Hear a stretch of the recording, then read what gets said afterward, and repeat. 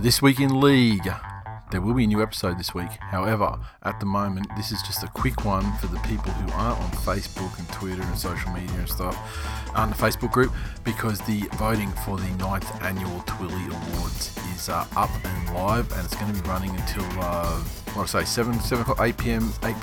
New South Wales, daylight saving time, 7 p.m. Queensland time on this coming Friday. Okay, so if you guys aren't on social media, haven't heard about the voting being open, it's time to get your asses over and vote. And the place to do it, the best place to do it would be to check our Twitter and Facebook accounts where we've shared the link. You can just click on the thing, but otherwise you need to get your ass to https://surveymonkey.com/r/Twillies2018. That is TWILLYS